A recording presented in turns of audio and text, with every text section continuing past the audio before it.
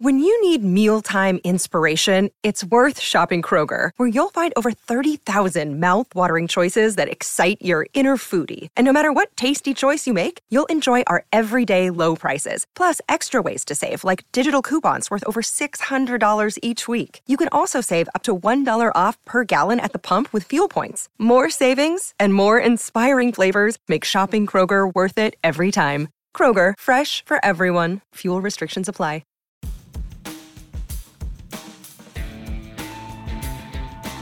Good morning, everyone, and welcome to the latest edition of the Football Digest. And it's been another eventful week, especially in the Premier League, which has seen the top spot passed around like a hot potato. I think we had 3 different leaders of the Premier League last night in a few hours, so crazy as ever. But Liverpool have not had that pleasure, unfortunately. They have dropped down to 4th. So what is going on with the champions and Jurgen Klopp? And what about Frank Lampard at Chelsea? 5 defeats in 8 games has piled immense pressure on the Blues legend. So is he close to getting the sack, or will Roman Abramovich give him more time? And what about Dean Smith last night's rage at Man City after a controversial win for Pep Guardiola's men as they charge on? Are they the title favourites now? Many people think they are. And there's another bumper weekend of FA Cup action. Crossy, you'll be pleased to... Hey, I love the FA Cup. So we'll discuss that later in the programme. So welcome, guys. Morning. Thanks for joining us. We must start with Frank and Chelsea and the situation there. Andy, do you think Lampard's close to getting the sack? If you were Roman Abramovich, would you sack him, or would you give him more time?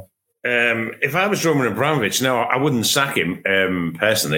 Right now. Is he going to get the sack? I think the mood music is very, very familiar to all our ears, isn't it? That, now it seems to have changed slightly, even in Frank's most staunch supporters in the media are basically running with the story that Frank has a couple more games really to turn things around.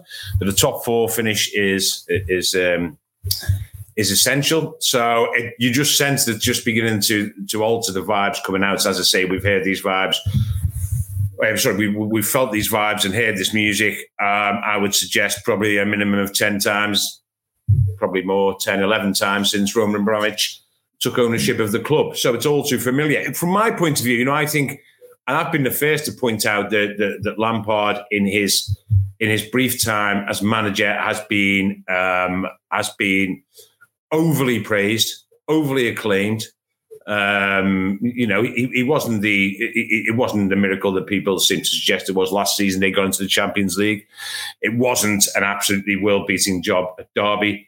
And it wasn't the sensational start to the season that everyone seemed to paint out. He did get into an FA Cup final, didn't he? He did get into an FA Cup final, absolutely sure. The season before, he also managed to concede basically a record number of goals, 50-odd goals, scraped into a Champions League place and has conceded goals again this season. His record as a Chelsea manager is under Abramovich is probably, well, it's worse than Andre Villas-Boas' record. It's down there. Listen, I've been the first to point that out, but what I'm coming around to say is that for me, is that if you can't give someone like Frank Lampard a little bit more time at Chelsea, then who can you give it to? I mean, really, you are talking about one of the greatest ever players, a player who has an ex-player who has this club very much at heart. Surely you can give him a full season, a second full season, in the same way that Manchester United have given Solskjaer these 2 years.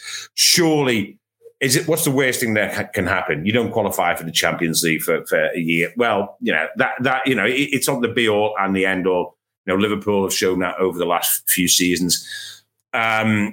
I would say, if I was the owner, I would say to him, listen, you have got until the end of the season, so you don't need to look like you look under so much pressure. I've never seen a manager look as under much pressure as Frank does. I would give him a bit of time. I find it hilarious, some of the things that are coming out. We might, about this idea that they might look for a German manager because, a couple of their high-profile signings who aren't hitting the mark are Germans. Well, I mean, what was their first clue that they were German when they signed them?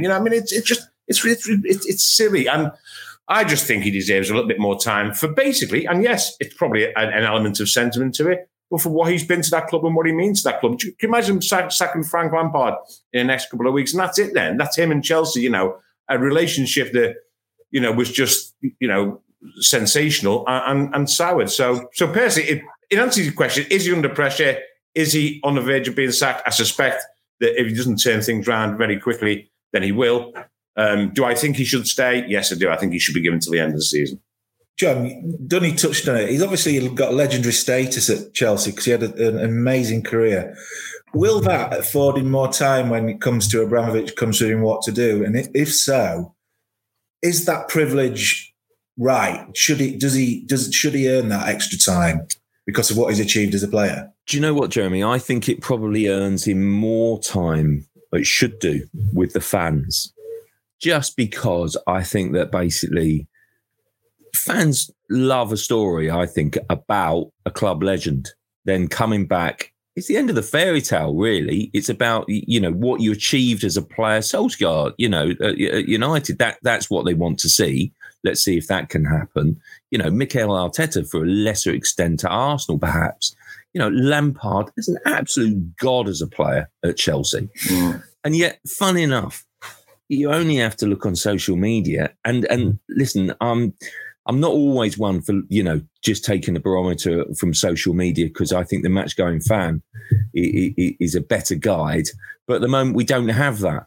And I do think out there, as a result, possibly, I do think we're into kind of, shark-infested waters for him, really, because the supporter base, the fan base is really split on him. And that surprises me, but it genuinely is.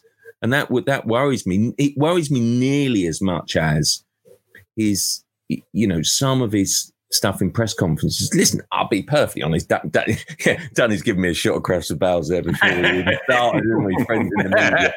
Listen, I'm founder member and secretary and chairman of the Frank. Yeah, absolutely, of the Frank Lampard fan club, and I think it would be absolutely shocking mistake and disgraceful if they got rid of him in what I see as his first real sticky spell. Let's have it right. Last season, first bad run, isn't it? Yeah, absolutely. And listen, I get all that with Dunny about scraping in the Champions League. Yeah. It's not a bad achievement, bearing in mind he started the season with people tipping him for mid-table because of the transfer ban on the back of Eden Hazard, their best player, being sold to Real Madrid. I thought what he did last season didn't get enough praise. Let alone any sort of form of criticism. I think that's laughable, frankly. And now this season, managers turn it around very, very quickly, as Arteta's done at Arsenal. Solskjaer was odds on for the sack in November. It's top of the table now. But no one has betted 4 wins in a row. You get 4 wins in a row, and I guarantee you that Chelsea will be back in the top 4. That's how it works in this crazy season. So I just think that, listen, Lampard is expected to make top 4. I think that that'll be the barometer. While that's, I think, still within sight and distance, they'll stick with him. Obviously, Luton in the FA Cup, I don't think he can probably afford an upset. Otherwise, then it really gets toxic. But I just, I think that you've got to be realistic about where we are. Lampard does worry me a bit about some of his stuff in press conferences, admitting that he's worried. I'm not sure that's a great message. That single quote there would stand out to an owner, I think. I didn't like his pre-match stuff before Leicester, for example, sort of saying we haven't got the sort of maybe the experience or the pedigree. Well, Timo Werner cost 50 million quid. He's a regular German international who played in the Champions League for Red Bull. RB Leipzig. And so, Havertz looks a good player. He hasn't got the best out of him yet, but it was a huge signing. So please don't get me wrong. I'm not saying that this season has been faultless from his point of view, but credit in the bank. Well, Lampard arrived and at his press conference, he said, I've got no credit in the bank. That'll last 5 minutes. And sure enough, it's gone already. But I just feel that he's done enough in his career. And I feel that Chelsea would be crazy to make this decision now or anytime soon. Give him a bit of time. Because to replace him with someone like Thomas Tuchel, who frankly touts himself around for any sort of job but always seems to come up short at the big clubs, it would just be madness. Mark, you watch a lot of Chelsea. What's your take on it? Is Lampard being let down by certain players? Like Crossy mentioned, obviously Havertz and Werner, who wasn't even in the starting lineup in the midweek defeat to Leicester, and they were well beaten at Leicester, you've got to say. Is he being let down, or is he making poor decisions? Is it a combination of both? Some people think the job might be too big for him. It may have come too soon for him in his managerial career. These are the same players that won him all those games in a row and built up his stock as a manager earlier in the season, of course. I mean, players have dips in form, same as, at Chelsea, same as everywhere else. I think the problem with Lampard and the sentiment that we perhaps have a lot in the Premier League is that on the continent, you're given a 2-year stint to succeed. You have to hit the floor running. Real Madrid don't say, "Oh, he used to play for us, so we'll give him a chance."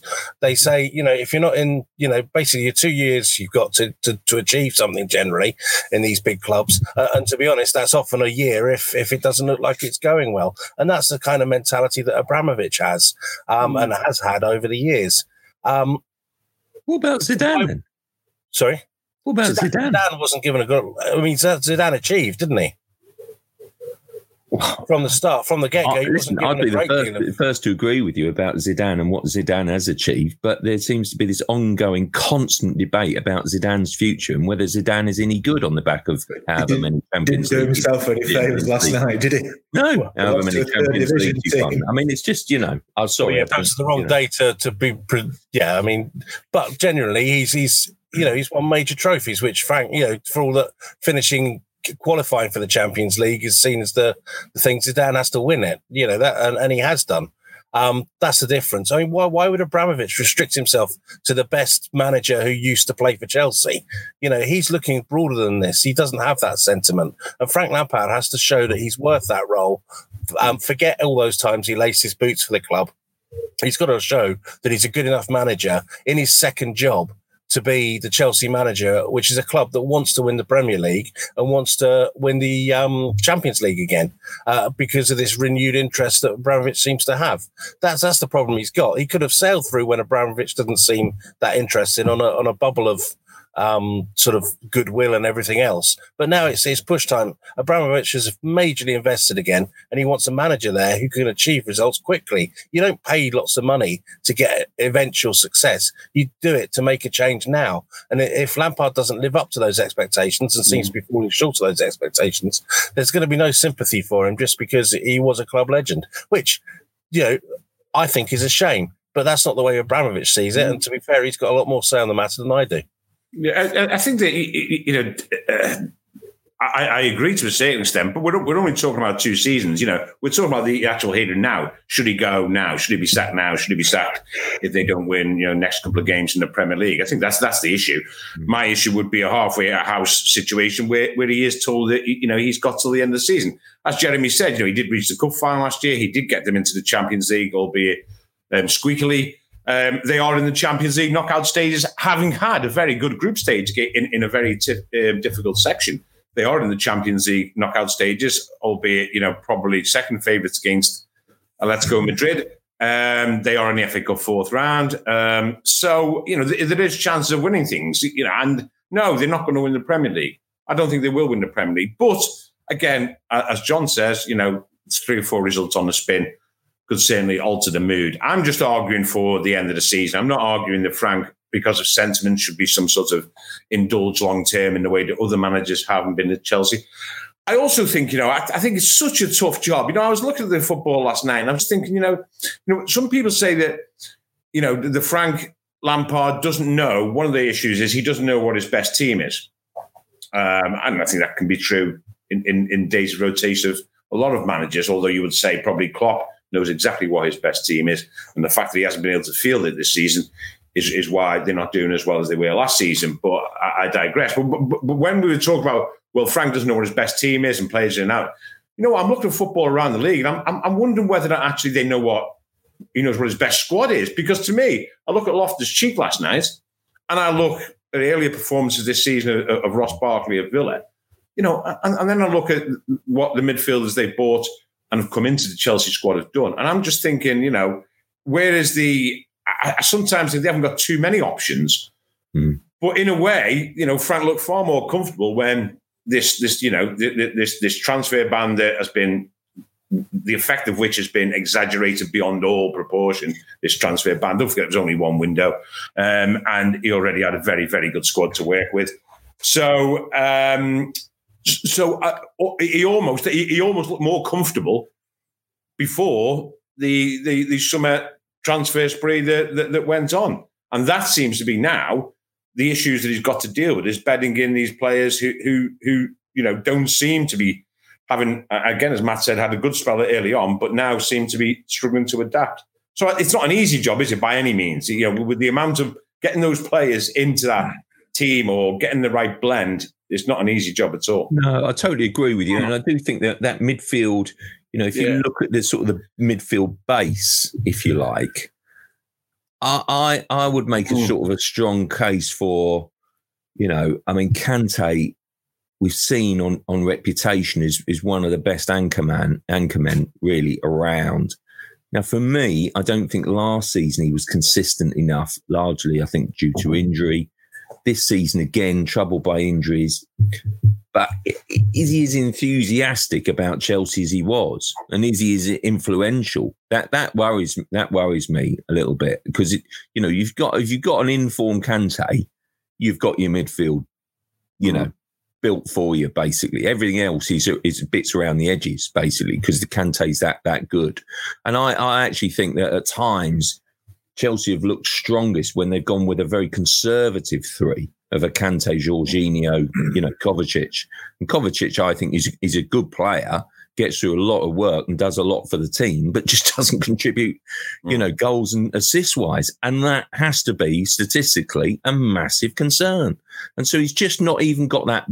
I don't think he's found the right shape for the team, the right formation, the right system to get players in. Because there's no doubt about it, Mount is a really good player, but can you have Mount, who's a naturally attacking, instinctive sort of player, in the deeper midfield three? I'm not sure that you can. And then basically, Ziyech, again limited by injuries, but is a smashing player.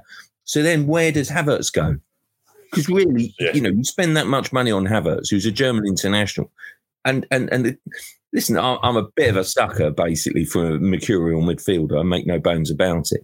But a couple of things that he did at Leicester, and he contributed very little to the overall picture of the game. Please don't get me wrong. But a couple of the turns, it's just unbelievable.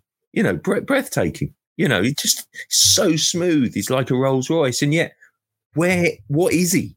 Yeah. We're terrible in English football, aren't we, for trying to pigeonhole? I'm doing it now. For trying to pigeonhole a player, to trying to find, say, oh, he's a number 8. Oh, he's a 10. Oh, he must, he's a bit different, so he'll be a number 10. Play between the lines.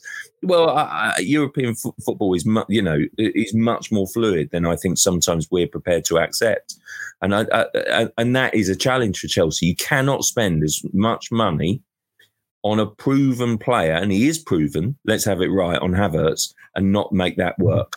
That has to work.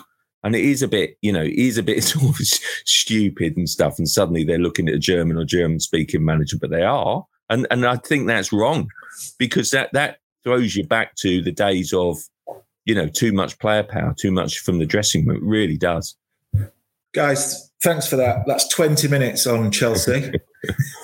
Before we move on to the Manchester clubs, who both won last night, can I just ask all three of you? Leicester, obviously, were deserved winners against Chelsea, but no one seems to generally think they can win the title this season. I was just looking at the stats this morning, and they are 1 point worse off than the Ranieri's title-winning team of 2016 at this stage of the season. Now, I know this season is much more competitive in terms of who's up there at the top and winning games, but does any of you three think they can genuinely win the title? Yeah, well, I think they can win the title, yes. Do I think they will win the title? No. Would I suspect that they'll dip in the second half of the season? No, they've got a strong enough squad. You only have to look at players still to come back in. Pereira, probably, Sönchu. They've got a little bit of depth to that squad. That maybe actually they may have more depth to that squad than they did when they won the title. When essentially they relied on a nucleus of players that probably was around about the 13, 14 mark, and beyond that, not much more. But they've got a deeper squad now, so no reason why they can't win the title. I don't think they will, but I certainly wouldn't back against them, being top 4. I think they'll finish top 4. I do. I think they might just fall short in the title race. I think they're in the race, I think they should be considered contenders. I think the job that Brendan Rodgers has done has been incredible. I really, really do. I think the recruitment has been astonishingly good. Got some great young players, haven't they? Oh, Fofana. I mean, what a player. Yeah. You know, he looks so assured for his age. He can step out. He's decisive in his tackling, his decision-making. I just think he's a fantastic player. And he's so good. I mean, it was interesting, really, because everyone says, oh, they'll fall down, including myself, if Vardy's not playing. Well, the other night, you know, Vardy had a quiet game. By comparison. Games are running. And yet, actually, you know, everyone else clicked and they were brilliant. I mean, Maddison's post-match interview was a joy, by the way. I love that arrogance. Saw that on Twitter, yeah. You know, as a journalist, I loved the way Jeff Shreves let it flow. Yeah. You know, I think that we underestimated. He still didn't say, though, did he, that they could win the title? No, but he was good, Crossy, wasn't he? You know, and that's obviously, it's gone viral, that interview. You know, it shows how unusual that sort of honesty, cheerfulness, playfulness, cockiness, you know, call it what you want is. But it did verge a bit on cockiness. And I you know what I wondered? I wondered what Gareth Southgate would make of that interview. Yeah, it's a good shout, that, because he's wanted to, you know, get players to express themselves. Yeah. And yet, let's be honest here, I think that Gareth Southgate has on occasion perhaps thought to himself, there's a little gang there. There's a little gang there of Grealish, Chilwell, and you know, Maddison.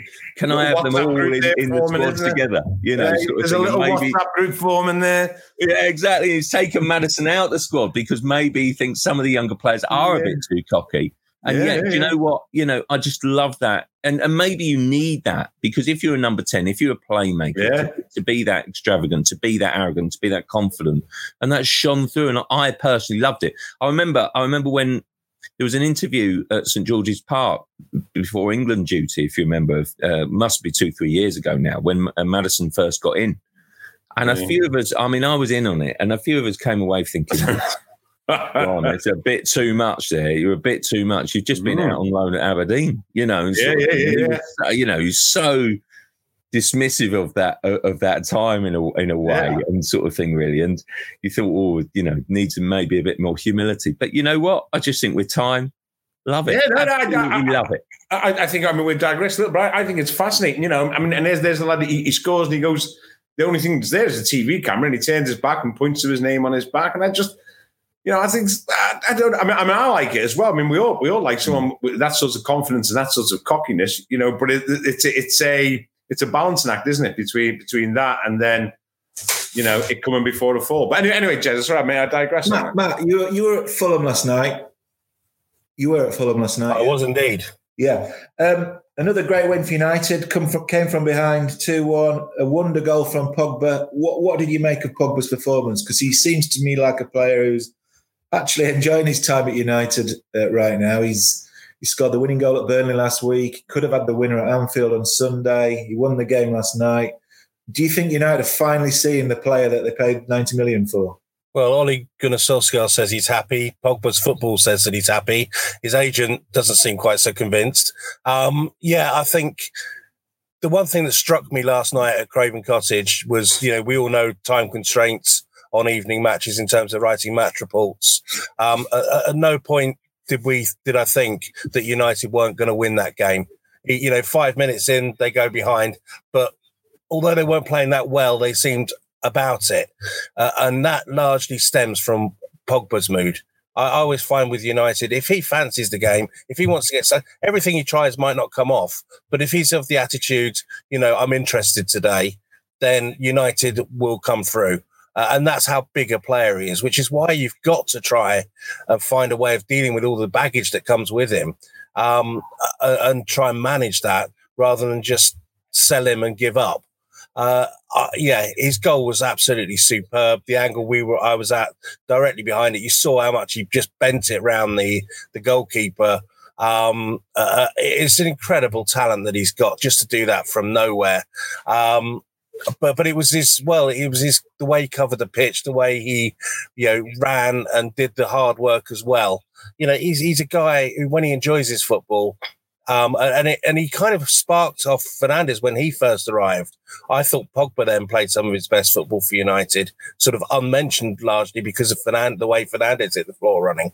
But in those periods, he is somebody, and this is why he was in the PFA Player of the Year team when everyone thought he wasn't that good. When you play against him, you know how good he is, I think. And when he's on it, then United do look formidable. And even when they start off the back foot, like they did last night, you still fancy them. In a way, bear in mind that other teams have struggled against Fulham. Liverpool couldn't do it, Manchester City couldn't do it, Leicester couldn't do it. But United, you just always fancied we're going to do it. We're going to come through. And if that's a mark of champions, it's not a bad measure beating Fulham at the moment. It's a sort of side that can win the title. John, I know you're a fan of Pogba's. Do you think if he can produce performances like that alongside Fernandes in midfield, would that be enough to get United its first title since 2013? I do, actually. I really do. I find it, quite laughable that still, certain pundits are having this debate, are United, title contenders? Well, it's not even a debate. They're top of the table. Of course they're contenders. The issue for me is that basically, can they win it? It's as simple as that. I mean, it's rather embarrassing, I find sometimes. I mean, there's sort of, I think the radio debate last night, I mean, come on, it's just ridiculous. Just do basic research, have a look at the table, they're top. It's just nonsense, absolute nonsense, really. I think Pogba, I love a player who's just a bit different and has got a star-studded quality. And I just thought when he arrived, oh my God, I can't wait to see him. I can't wait for him to play in the Premier League every week. I love his style. I love the way he struts across the pitch. He's so strong. He's so powerful. He's so dominant.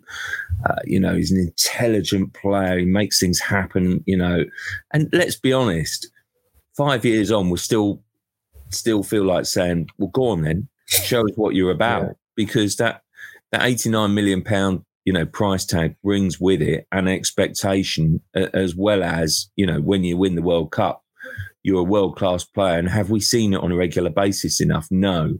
I thought it was really interesting. And, I think Gary Neville's a great pundit. I really do. But at sort of the turn of the year, I think they were made to sort of kind of give their, predictions for the forthcoming year, if you like. And I just thought it stuck out like a sore thumb that basically he predicted that Pogba would be the player of the second half of the season, the player of the year, if you like. And I just thought, he's got to have an inroad, isn't he, to his former teammate Solskjaer, who's clearly probably told him, do you know what, Pogba's looking great, he's looking so hungry, he's looking so sharp, he's determined to prove something here. And that's why he said it. And I just think that has shown in his performances. He scored the winner last week, the decisive goal at Burnley, scores it again last night at Fulham to send them top, second week running. People say, oh, he should have scored, Anfield, and maybe he should have done, but, he had a good game. And that ball was straight down Alisson's throat, so it almost felt like a wasted opportunity. But the issue for me is that, Fulham was so well organised, so well drilled, and they are an improving side. They're no longer a complete rollover. And they didn't give United any sort of space. And I just thought there was a point in that goal where I thought, Pogba's got the ball here. There's nothing on. There's nothing to do. There's no space to move. So Pogba's thought to himself, I'm going to go and win that game for Manchester United. And that's what he did. And I just think that, they've relied so long on Bruno Fernandes. And Fernandes, showed his worth in the first half. But now Pogba's stepping up as well. And I just think with that sort of quality, I just think United are banging this title race. And you can't possibly say that they can't win it. You cannot. You've almost, the debate should be is why can't United win it rather than why can they? Do you think, Jeremy, do you think that United could win the title if Pogba's not in that mood? No. I mean, that's why the question mark's there, surely. It's whether it's all down to Pogba, isn't it? There's no guarantee he's going to be in that mood in tomorrow, let alone May. I think I'm in total agreement with you. If Pogba's firing for the next, like you say, he's the player of the second half of the season, then I think it's going to be difficult for anyone to topple Manchester United.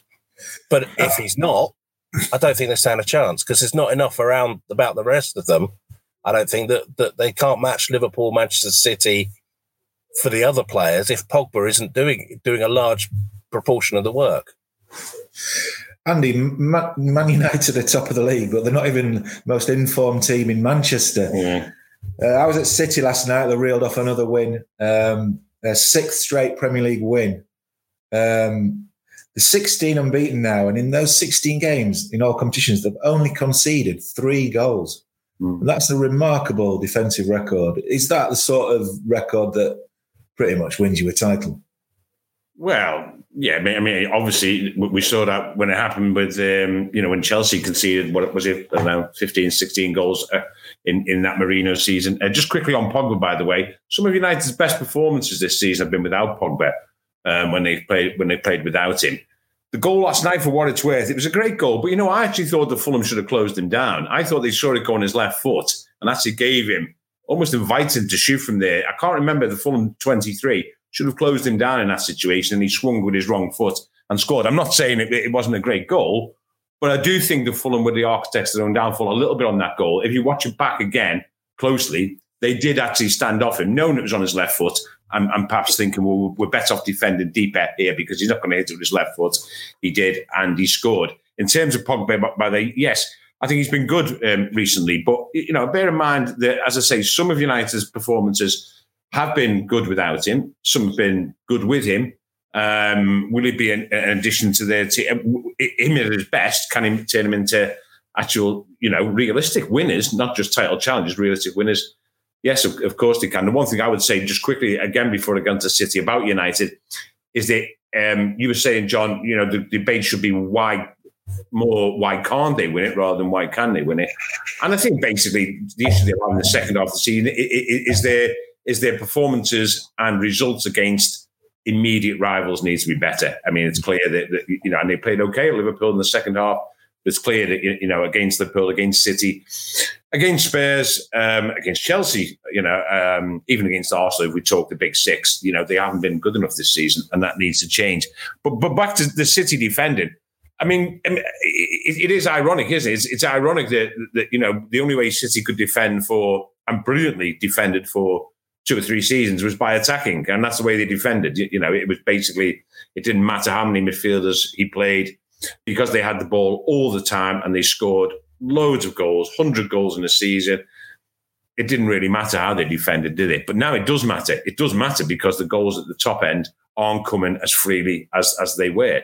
And he's stumbled across maybe this partnership in Stones and Diaz that is just, that just looks, you only have to look at the interaction between the two, They appear to be allowed to hug in these COVID days, and they do so regularly when they keep a clean sheet, which is almost every game now. And they're clearly developing understanding. It's an old chestnut that titles are won on the foundation, or can be won on the foundation of centre-back pairings. And we immediately think Ferdinand and Vidic and Terry and Carvalho. And going way back, obviously, to other combinations in the past. Again, that's not the only way it can be won, and City have shown that. But it's certainly the way they're challenging this time. And what with that, it's not just Diaz and Stones, but the combination with the goalkeeper. And although the fullbacks have been changing a little bit, you tend to think that going forward, the back four will be probably Cancelo will maybe become the right back, ahead maybe of Walker. And Zinchenko the left back, and then they'll have a back five that are pretty solid. But don't forget also, we've all been there this season thinking, well, why is he playing? Obviously, he hasn't recently, but why is he playing Rodri and Gundogan in there? It just seems a little bit negative, and that took a toll on City's potency, which was incredible for the last 3 seasons. But what it has done, and in the mentality, is that it's made them a very difficult side to score against, and the stats are becoming. They're becoming remarkable defensive stats, aren't they? You mentioned Rodri. He turned out to be City's secret weapon last night, John. The game was overshadowed by a controversial, to say the least, incident that when City went ahead in the 79th minute through a great goal, as it turned out, but the build-up to it was rather odd and left Villa boss Dean Smith in an absolute rage, which saw him get sent off by John Moss, the referee.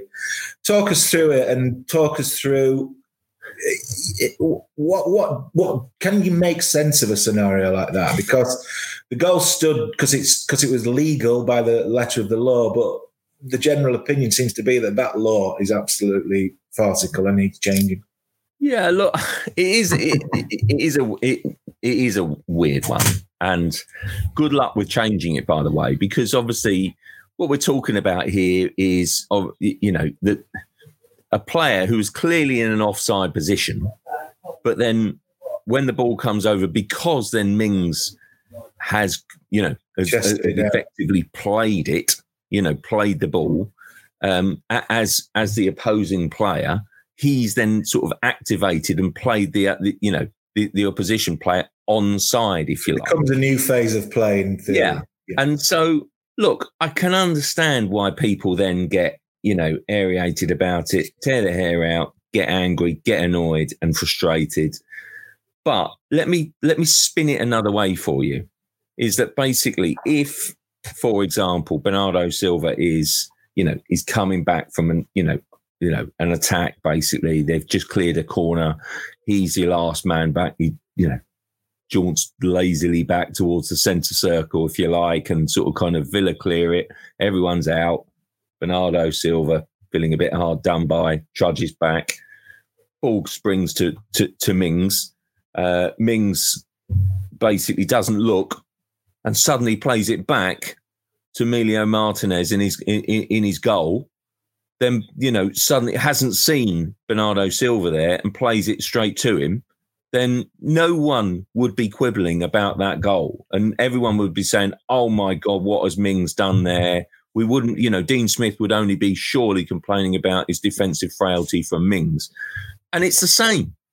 And I just think you basically have to relay it. We were talking before we came on air, we were saying, Andy was saying, we've got to adapt the law. And maybe we have, to say somehow that, sort of kind of, to differentiate between a challenge, which is obviously what Mings was going through last night, as compared to a mistake of a pass back. But good luck with that, because that is exactly where we get into all sorts of pain and all sorts of issues with splitting it and sort of kind of when we get into suddenly that grey area of trying to, of referees trying to call it is a world of pain. A world of pain. Just quickly, you're exactly right, John, because what the reason why it was so unusual last night is because it was so obvious. It was so obvious how far Rodri was offside, yards and yards and yards, and he walks back and does that. But then what do you do then? You are now, if you introduce that rule that you can't do that, then every player who's offside and beyond the defender cannot then re-enter play in a different phase. So what if Rodri had been half a yard behind Mings and then tackled him from an offside position? Would we all have been sat here this morning saying that's the most pathetic decision? It looked daft because he was a mile offside. He was an absolute mile offside, and he walks back and takes the ball off him. That's why it looked daft. Once you say now, if you can't re-enter play, if you can't join in with the phase when it's from an offside position, you are now having VAR check it. Okay, what if you're the toe offside again? What if you are the toe offside? What if you are an armpit offside? It's still the same. Armpit, toe, a country mile as Rodri was. What difference will it make? I just don't know how you're going. I don't know how you're going to split it. I really don't. I don't know if I don't know if there is a solution. I would say not. I tell you what is interesting for me is that basically I think if you, even in layman's terms, I mean, listen, I am someone who prides myself on trying to know the laws and trying to get to understand it, to go to briefings and so on. I was surprised that basically that a lot of the Villa contingent, for example, didn't appreciate the complexities of the law. Doesn't that Rio Ferdinand goes on a rant about kind of, players not understanding it and, on BT. I mean, I've only seen this on social media as at Craven Cottage and then sort of obviously seen the goal, obviously in retrospect. And I've only seen, though, what Rio Ferdinand said on BT on social media, if I'm honest. But, Rio Ferdinand is basically saying, well, none of the players know are clear on the rules. Do you realise how daft that statement is? Because then basically you're saying that, incredibly well-paid professionals, at the peak of their game, at the peak of their powers, enter a field of play without knowing the laws of the game. I just find it staggering. It's below them, though. What does that tell you about where we're at with the rules of the game? VAR, the offside rules of joke. It's easy to say that. I do, but I just think know them. Know every single detail. Dean Smith genuinely said, "I'm flabbergasted. I don't know why that goal was allowed to stand," and he's a manager. But he's not. He's probably not in his angry state. I think if he was, he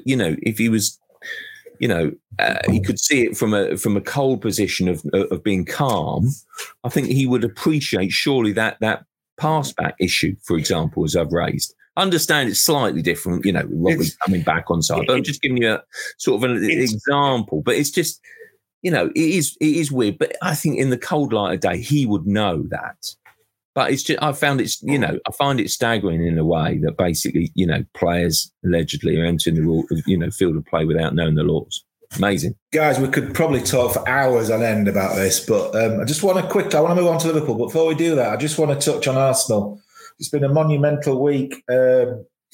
Obviously, Donald Trump's left the White House, but that's not the major departure of the week. Obviously, Mesut Ozil has finally escaped from Arsenal. Matt, it looks like he's joining Fenerbahce after all.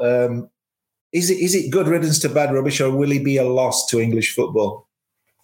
It's a shame that he didn't have whatever it was it took to force his way with that talent into the Arsenal team. If he, with all his talent, he can't force his way into an Arsenal team that occasionally fields Mohamed El Neni, then you've got to ask yourself what's got fundamentally wrong. Perhaps with his attitude towards the game, rather than that of Arsenal. I mean, Arteta made it clear that unless Ozil was going to fit in and do the work that he needed him to do, he wasn't going to carry him. And from that moment, obviously, horns were locked and it was going one way. And the fact that he's gone early and not just sort of been allowed to go on his own terms at the end of his contract, and the fact that he has been forced out is a sign of the power that Arteta has at the club, and a message, I think, to the other players, with so many other players, seemingly older players with far too long contracts, that it doesn't mean that they're just going to be able to swing the lead for the rest of it. Or if it does, they'll be out of the door somehow. It's not a clever position Arsenal got themselves into with him. It's not a very good solution. But it's the best they could, Arteta could manage. And I think the blessing for him now is that he doesn't have to deal with questions about him. And he can allow the other young players that he does have faith in to try and, Smith Rowe was superb the other night. He's no Mesut Ozil. Let's not get carried away. But with his energy and with Saka also helping him, with the fluidity of the team, Ozil wasn't missed, let's put it that way. And I think in a different way, they'll counteract his amazing abilities, and Ozil will go and have a lovely time in Istanbul. Andy, I had to chuckle to myself the other day when I saw Arteta asked about Ozil leaving, and he described him as a very special player. Yeah. I'm thinking to myself, well, if it's not special, mate, surely deserves a squad number. Totally ostracised in the last 12 months. I found it a really, really bizarre and sad situation. What's your final take on it? It's funny to say. It's still the one thing now. It's done, and everyone can move on. The one thing will still be, I can ask someone, and I still don't know exactly what went on. We still don't know exactly what was the one thing that actually caused the terminal breakdown of that relationship. What was it? What exactly was it? What did he do, or what didn't he do to cause such a? It's very unusual for someone to be ostracized like that in such an emphatic fashion. It ends up with him taking the money and going off to Istanbul. So I'd love to know actually what actually happened. In terms of how can he say he's a special player and then whatever. Well, listen. Jose Mourinho thought he was a very, very, very special player, probably still does. He thought he was a very special player when he had him at Real Madrid. And when asked, he wouldn't sign him again in the Premier League. He says, well, he's a very, very special player, but wouldn't sign him for any of his teams that he's managed in the Premier League. And there's a reason for that, because he doesn't think he suits the Premier League. And maybe that's what Arteta's saying. You can be a very, very special player, but basically, if your manager thinks that you are not robust enough mentally or physically for the demands of the Premier League, then you can be as special as you want. You're not much use to him. And I think essentially that's what happened with Arteta. It's a real shame. You mentioned those young players. I saw Arsenal were outstanding when I saw them last live at West Bromwich Albion. Again, that same combination, Smith Rowe for Saka, one of the best goals I've seen this season, albeit against West Brom. And yes, I agree with Matt when he says, yes, move on without him. This is an exciting time for these young players. A little bit of me thought, you know what? What an experience it would be for those type of players to be playing with a Mesut Ozil at his prime. Imagine Ozil and his vision, his class, what would help them. And that's why I'm amazed I'm intrigued at how catastrophic it must have been to basically deny the team that opportunity to blend Ozil with very exciting players like Smith Rowe and Saka. Crossy, just quickly, Arsenal up to the giddy heights of 10th in the table. What do you think they've overcome that really, really tough spell under Arteta? And do you think they'll push on now and maybe what's a realistic ambition? Oh, listen, I still think they might be able to push for Europe. And I think that basically, if they could maybe push for Europe, then that would be a good season. There's all sorts of things with Ozil, isn't there? I still don't think there's one issue in particular that sort of kind of forced him out. I actually respect what he did in many ways about the sort of kind of the pay cut issue. Didn't want to take that, because it's his money and does he fit into the style, that sort of thing. But I have to say that one thing that really stands out more than anything else is that basically when you've got an experienced German international World Cup winner, and someone also a big character like a Socrates, and then, those guys not even registered in the squad. I don't care how superhuman you are and what good professionals you are. If you're in the dressing room, not even registered to play, that makes that dressing room really difficult to manage. And it's very, very difficult. And I just feel that now Arteta has, been able to prune the squad a bit. Maybe they can do a sort of a loan signing, and then all of a sudden that dressing room becomes a better place. It's bound to. And, and even before the summer, and by the summer, I think he's then able to, stamp his own authority, bring in his own players. I think the longer term outlook is so much brighter, is so much better. And I think that maybe they've got an outside chance of a European place, but longer term, I just think that basically Arteta has now got a nice clutch of players. Let's see how Luiz and Willian react to this latest challenge. Because I tell you what, Saka and Smith Rowe, those combos, beautiful. What an exciting time, for two academy produced youngsters. And the others have got to rise to the occasion. And so I think brighter days ahead, and that should be a lesson, I think, in how quickly things can turn, but also a lesson in just how important unity and togetherness is in a dressing room. Matt, Liverpool face a huge game at home to Burnley tonight. They're in the middle of a mini crisis, shall we say? Is that fair? They've got 4 games without a win. They've not more alarmingly, they've not scored a goal for 3 games, which is unheard of in recent times for Liverpool, who used to score goals for fun. What worries you most about Liverpool? I mean, they've dropped down to 4th in the table. I know that can change very rapidly, as I've spoken about this before. But what are they missing? What do you sense that they just lost that sparkle? To be honest, that's exactly what's probably become gone missing, and that's where I think Klopp in particular has to find that sparkle again. Liverpool have done so well on the back of his exuberant energy. He's pushed that team and he's lifted that team, and he's got them to the incredible heights that they've achieved over the last couple of seasons. But you can only hear that message so often without, it's amazing every time we hear it, we get glimpses and we think he's wonderful. But these guys are listening to the same voice every day. And then that's got to wear after a time. That's why managers tend to survive 2 or 3 seasons, and it's exceptional managers who go on beyond that. Now, Klopp's obviously been there a lot longer than that, but having really performed, you've only got to not lose 1 or 2%, and suddenly you are, instead of scoring every week, you're struggling and you're 4th. That's what all the other teams around them are finding. So I think somehow Klopp's got to find a way of reinvigorating them in a slightly different way, finding fresh energy. And the problem is it's been effectively the same team for those 2 years. And he just needs to change something up or do something to unlock a new burst of energy. And then the players are still there. They'll come out of their rut. They're tired anyway because of the season. They've got excuses they can make. They just need to be told to lift it out of it, say, come on, we can go again. And I think Klopp has the ability to do that as a manager, which is, how he's got so far into the game. Donny, last week he played Henderson at centre-back, and he did admirably well, I have to say. Yeah. But obviously when you're playing him at centre-back, you're losing his abilities in midfield and his influence. And if Klopp doesn't sign someone in his centre-back in this window, do you think that's basically kissing goodbye to the title? I don't think it's kissing goodbye to the title. I think it will make it a whole lot more difficult than it originally was. I don't think you can underestimate. I mean, we talk about them maybe losing the sparkle, but they've lost two centre halves, and Matip's been injured now and again. Gomez obviously injured, Van Dijk's obviously out, and you can't underestimate what an impact that's had. They've also had other injuries. Don't forget, Jota's been injured, Thiago has been injured.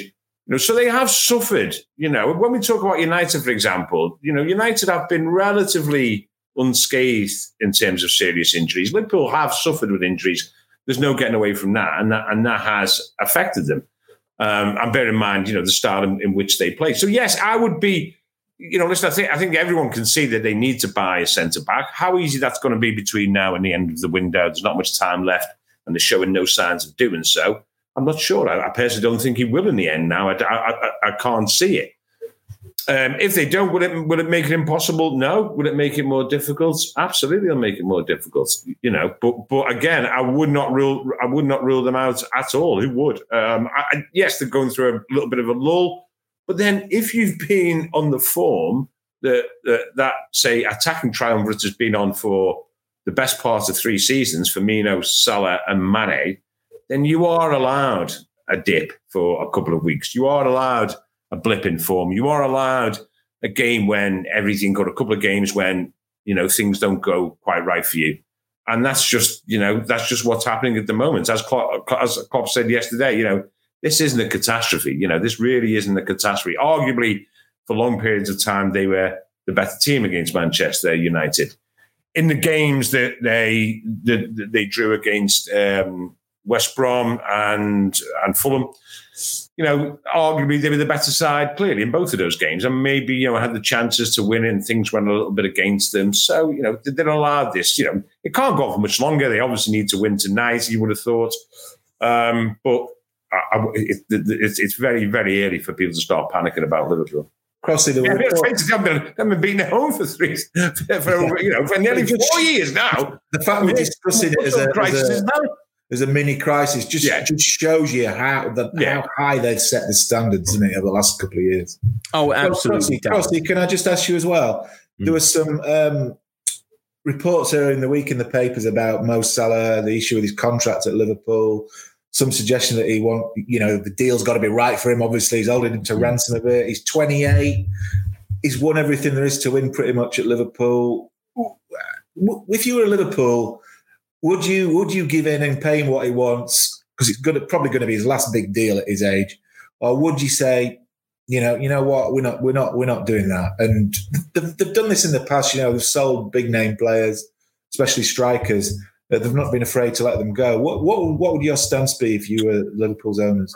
I think Liverpool run their club so well, and I think they run it to a discipline, and they refuse to budge. They've got this issue now with Wijnaldum, haven't they? That basically is really becoming a little bit toxic. In that, once you enter that final year, and indeed enter that final 6 months, it's so hard to do a deal from that point, because basically, they can demand more and more because they know that they'll get that level as a free agent in the summer. So I guess Liverpool, the last thing they want to do is kind of get into a situation where they are, into an issue with Salah that basically into a fine period of time when he's running his contract down. And the issue is that basically, and I think Salah's got to be realistic about this, basically, because no player can be irreplaceable. And I think that front three has been so good for Liverpool, and they're a dynamic. They work together. Do you think this will be the last season we see those three together? Possibly, because I think that Jota's given a snapshot of basically coming into the team and showing that you can arguably move on. Firmino is sometimes an underloved, underappreciated part of that. I mean, he's such an unselfish, hard-working player. He's the glue in it that keeps those three together. It's amazing. And then Mane. Mane's just beautiful as a player. It must be a dream. He works so hard. He produces so much. And I just think, you know what? If I'm Liverpool, I'm going, if Salah, basically holds us to ransom, we'll go, okay, time to move on. We'll look elsewhere. Because I do think they're in this wonderful position whereby, by the way, I actually think that Liverpool will still be champions at the end of the season. I think they'll come through this, and it'll be a hard running, but I think they'll get it done. But I just feel that as if Liverpool can turn around and say, "Go on, then. If you go to Barcelona or Real Madrid, watch your career fade and die," because that's what will happen. Liverpool have given him this, it's not a one-way street here. It's a two-way thing. Salah came back and everyone was saying in England, in the Premier League, so what? They've signed a bit of a Chelsea reject here. Basically, we're not sure about him. Liverpool have made him a world-class player. And it's that platform, it's that opportunity to work with Klopp, it's that team that has made him a world-class player.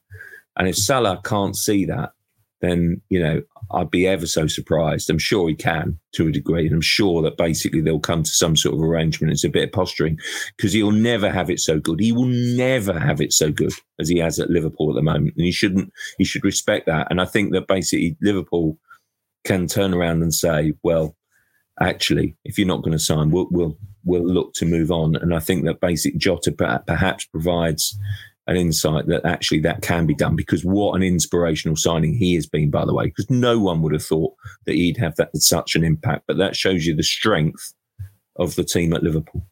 Going back on that, if Mo Salah's too big for the club, remember that Liverpool sold Ian Rush, and that was arguably the making of their greatest ever side. No player's too big. If they can sell Ian Rush, they can sell Mo Salah, no problem.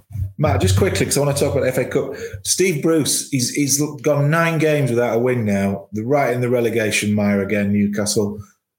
Is he close to the sack? What's your gut feeling about that? He doesn't seem to be, because Mike Ashley seems to support him, and he's, for all the noise that's around the place at the moment, his voice is the only one that matters. If Steve Bruce were to lose his job, another manager will come in. He wouldn't be able to play expansive football with the resources that they've got without losing every week. And fairly soon the Newcastle fans would get disenchanted again. The big problem at Newcastle and the big split between what the fans' expectations are and what the club can actually achieve is Mike Ashley. And all the time he's in control, you could just put a different manager to have a pop at, and some will be slightly more popular than others. But effectively, if they want to stay in the Premier League, it's going to have to be fairly functional football with the resources they've got, or they could try and do something a bit bigger and risk being relegated back to the Championship. 9 games without a win isn't particularly clever, but Steve Bruce is a good manager, and I can't really see another manager coming in and achieving much different. And they will have bad spells, and they will have, like Steve Bruce did, some good spells.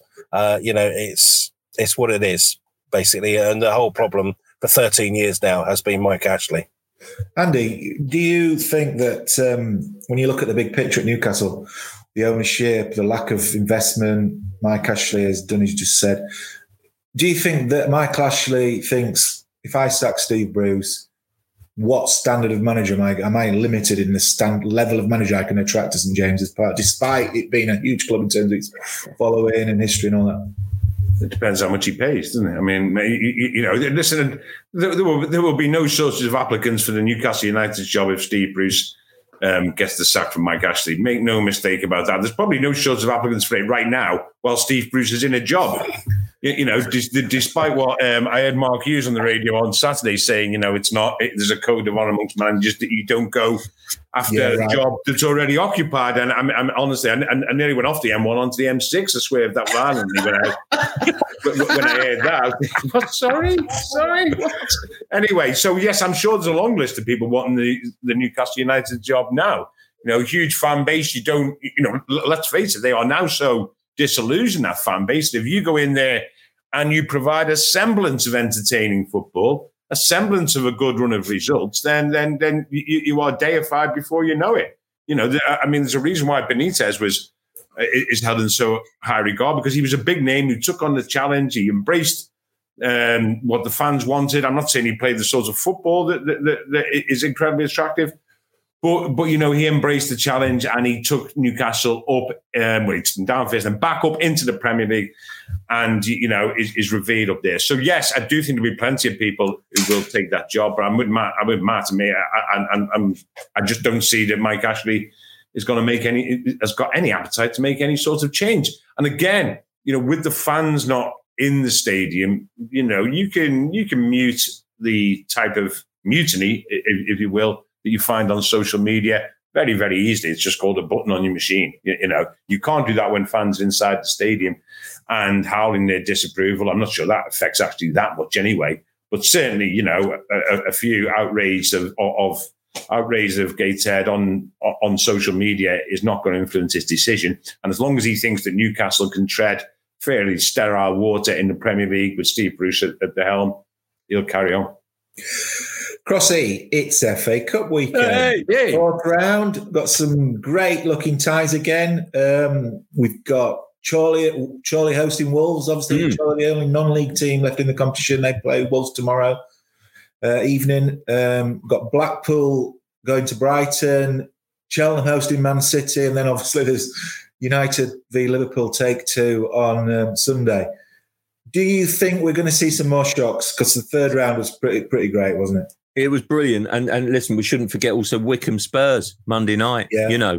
I tell you what I love about these games is I love the smaller club hosting the big boys, basically. That's what the FA Cup is to me.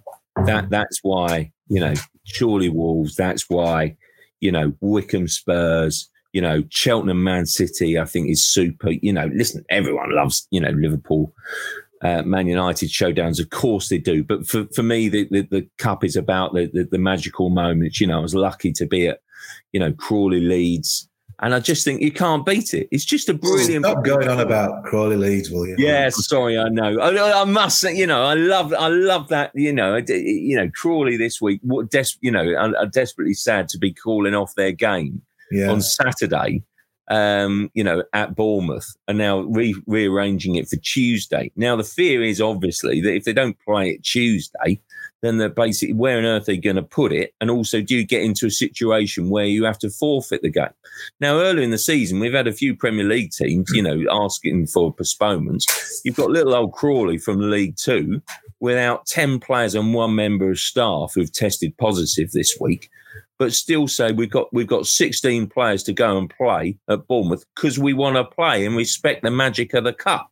And I just think that says everything about, kind of what it means to the smaller teams. And yeah, there's a big chunk of kind of, will we lose our TV money if we don't fulfill the fixture? Of course there is. But that, again, is what the magic of the cup means to the smaller clubs. And it's their lifeblood. It's their outgoing. And, listen, there's a great little story behind that, by the way, in that basically, the Crawley players, I know that have taken stick over sort of the dressing room celebrations, sort of live on the BBC. Oh, we shouldn't be celebrating like that with all the celebration killjoys.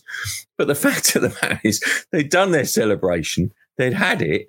The BBC live cameras were there. And so the BBC cameras say, well, actually, can we have a second take of that? We didn't get it first time round. Yeah. Can you basically, do it all over again for the cameras so we can show it on the BBC, And the only, everyone in that dressing room were being tested by the club, but apart from the BBC crew.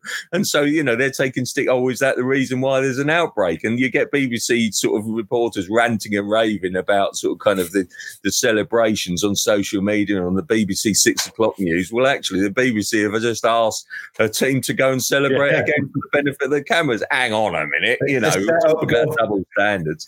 I mean, it's just ridiculous. What a story that is. And I just think, the cup, we feared for the cup, didn't we, about the third round weekend? Yeah. It went off brilliantly, absolutely brilliantly. It's a one-off game. I love the FA Cup. Have I mentioned that before? And I think the fourth round, I think, has got potential to be just as exciting. I really do. Matt and Andy, what's floating your boat for this weekend? What, in terms of what would you like to see happen? What would be your dream scenario in terms of an upset?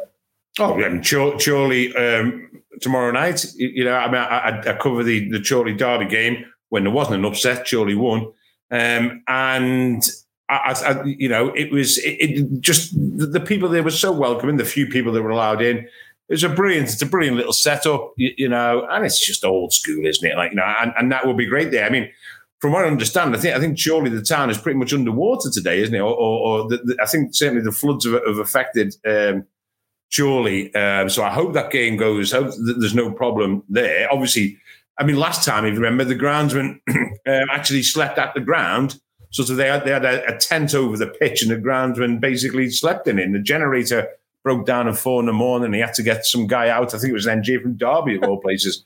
And that's just what it's all about today. And so I hope surely against Wolves, that will be a bigger test for them, obviously, because you remember Derby had to field the kids. I'm at Cheltenham versus Manchester City on Saturday, and again, it'll just be what's great about that type of game, as it was, Jeremy, when me and you were at Marine, is how these teams now, the likes of Man City, the likes of Spurs, the likes of Mourinho, the likes of Guardiola, they'll put out a good team. And what is really nice to see, what was nice to see in Marine, while obviously it would have been a great story had they pulled off some sort of upset, it remained a great day, because what is great is those players then getting to play against this type of player. Now obviously Cheltenham aren't as far down, nowhere near as far down the pyramid as Marine, but it's still great for these players, who are. I ran into the Cheltenham player today, Andy Blair, not Andy Blair, that was his dad, wasn't he? He kept saying about his dad, who I think, is it Matt Blair, who basically, these are guys who spend 300, 400 games playing at that level. And then on this one day, they might be playing against Kevin De Bruyne. They might be playing against Sergio Aguero, say, was he fit? They're playing against, 50, 60 million pound world stars. And it's just on their own turf. And that's just great. Having said that, also, I do think that while I'm not a big fan of, Man United being shown on TV every single cup game they're in just for the viewing figures, I do think Man United Liverpool on the BBC will be really tasty. Will be really good. I mean, the viewing figures will be enormous. I think it'll be, I think it's a game that neither side can take particularly lightly. And I think that'll be a cracking way to round off the weekend. But yeah, obviously, surely tomorrow night, Cheltenham, Saturday. Can't wait for those two. Matt, Dunny touched on it, the Man U Liverpool game. Last week's affair was a pretty drab game. I mean, it looked like two teams who were more concerned with not losing, winning the game. Do you think the shackles will come off on Sunday? Do you think there'll be a bit more freedom to the play and we'll see a more exciting game? Do you know what? Even if there's not, the beauty of the cup is we'll go through 2 hours of it, and then the end of it, the evening audience will tune in and watch a thrilling penalty shootout, and that's what people will be talking about. That's the beauty of the cup. There has to be a winner with this new format. I'd be surprised if the FA Cup goes, apart from financially, there's for the small clubs, there's no real reason, I think, anymore to go back to replays in the FA Cup. The thought of, even word gets around with social media these days, even if it's a ball fest like last week's match was at times, word will get around, and if it's going to go to a shootout, people will tune in for those 10 minutes to see who wins and who's got the nerve, etc., etc. And it'll become, because it's terrestrial television, it'll become a great big television event again, which is kind of what the FA Cup needs, to make it more relevant at a time when it is struggling for for importance, and when that is a shame because hopefully it'll be better than that, and everyone will be tuned in all day. But whatever happens, there's going to be a result, and I think football lacks that at times. Just before we finish, quickly, I just want to ask all three: what's the craziest goal you've ever seen, either live or as a fan or a journalist? Because there was the Newport County goalkeeper Tom King scored with a clearing kick this week in a League Two game against Cheltenham. When his kick just basically pinged up the field, caught the wind, deceived the other keeper, went in the back of the net. Obviously, his first goal of his career. What is the maddest goal you've ever seen? Can I ask a favour here, Jez? Johnny? Can I go before Andy? Because he's probably seen the craziest goal ever and then went out on the lash with a score afterwards. Go on. I've got his anecdotal stories every time, and I might as well bother. To be honest, I'm not even going to come up with the greatest goal, the craziest goal I saw. It's the craziest goal I didn't see or nearly. You're going to talk about the Scarborough afternoon at Scarborough. Not this time. Oh, okay. Sorry. No, this is the when the lights went out at the in the Carling Cup or whatever it was called that particular year, semi-final, Wigan against Arsenal. We're all sat at the DW Stadium and the lights go out and wonder what's happening, and the ball's in the midfield, and then the lights come on again, and Jimmy Bullard in the dark has dribbled all the way up the pitch and is about to put the ball in the back of the Arsenal net. But that was the only one. I haven't seen any of the weird ones, the goalkeeper kicks, but I imagine Crossy probably has. Yeah, I have, and I know it's a bit unimaginative, but I still thought it was an absolutely amazing moment. The Paul Robinson one, I think it was 12 years ago now, when basically at White Hart Lane, just because I was going to go for one that I saw in the flesh, and Paul Robinson from a free kick, I mean, basically just whacked it up from the edge of his box, basically, and again it rather catches the wind and then gets a bounce and goes, from one end of the pitch to the other, and then bounces just in front of the Watford goalkeeper, Ben Foster, of all people, a goalkeeping, England goalkeeping rival, make no mistake about it, at the time. And then, bounces and sails over Foster and into the net. And the scenes of sheer jubilation were just amazing, between, two England goalkeeping rivals, basically, and just the remarkable nature of that. And I think, Robbo speaks to us afterwards and sort of kind of, it's a great story, absolutely brilliant goal. And that was just the craziest goal in keeping with that madcap, clearance from the other keeper. And last but not least, not least, and I mean, variety, but the one that talk about seeing them live, this was the result of a goalkeeper kicking it out. Now, I was actually playing in the game, and it was Kenny Dalglish who scored the goal, just to set the scene. So I'm actually in the game. So we're playing against Kenny's team. Steve Miller, our old colleague, was in goal, and Steve Miller drop kicks the ball out. As far as I've ever seen him drop kick it out, it was a magnificent drop kick clearance from Steve Miller inside the opposition half. No less than Kenny Dalglish hits it on the volley inside his own half, back over Steve Miller's head in the goal. To make it, I think it was probably 8-0 then. They finished 13-0. Just a bit of background. This was a game that we organised on the Friday before Blackburn won the title with a draw at Anfield on the Sunday, when United were down at West Ham, weren't they, or something? And Kenny came up with this wheeze that he would have a game, his backroom staff, against the local press lads, which included me, I think it included Dave Maddock from the Mirror, Steve Miller, who was in goal, Steve Bates from the People. And Kenny thought it'd be great fun if they had, after our last press conference on the Friday, ahead of the Sunday game, I'll cut it short, we'll have a quick game, we'll have a proper game. And I remember that we organised a kit and we played in a Man United kit, and it was strictly backroom staff only against strictly press. No ringers, Kenny says, no ringers at all.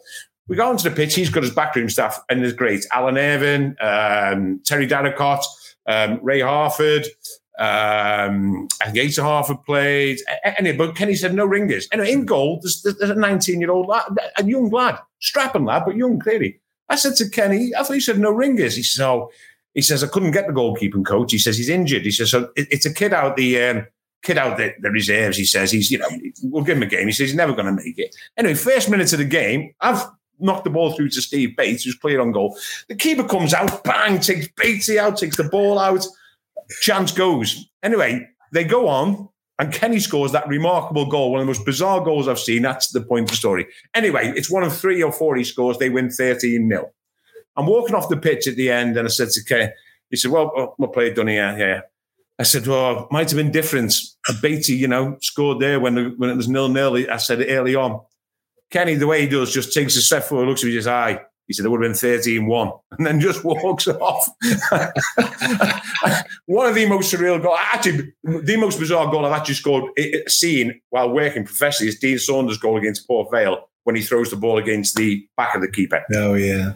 Can I quickly just interject one? If we're going to tell our own matches story, that's the most bizarre one I've seen in my own. Well, I know. If we're going to go down that road, I've got to tell you my Robert Pires one. I mean, it's absolutely ridiculous. Absolutely. For years, we had a sort of very proud tradition of playing England press teams, and basically, I have to say, I was sort of kind of. When back in the day, it used to be sort of the rampaging right back when the sort of old age caught up with me, basically, and I was. In goal. Had me moments in goal, as I might have mentioned before. And then basically we then played when I think it was in 2012 in the Euros, basically, when I think he was still on the books at Aston Villa. But anyway, we English press v the French press, I think, in somewhere or other.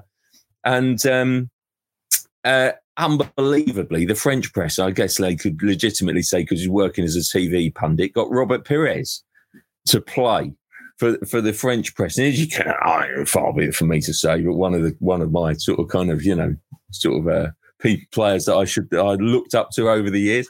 Anyway, Robert, there I am in goal for the England press team. Robert Pires clean through on goal, and then basically I'm thinking he's still, as I say, on the books of Aston Villa, and then basically he's 1-on-1 with me up against me, and I somehow managed to thwart him and basically make this block. The ball then dawdles behind me, basically. I'm going then to sort of get up to anxiously kind of clear the danger, having thwarted one of the Arsenal all-time greats. When another reporter who should remain nameless at this point, Jason Burt, totally turn off, suddenly goes behind me to clear the danger, that whacks the ball to try and clear it as I'm getting up. You know what's coming. Hits me square in the face and then goes flat bang into the back of the net, basically. So one of my greatest goalkeeping moments is deprived from me. Anyway, on that note. Sounds like one of the great goal we're looking for. Great stories, guys. So thanks so much for joining me this week. Thanks to John, thanks to Matt, and thanks to Andy, and thanks to those of you at home for watching and listening to the show. Enjoy the football this weekend, and please join us all again next week for another edition of the Football Digest. Thank you.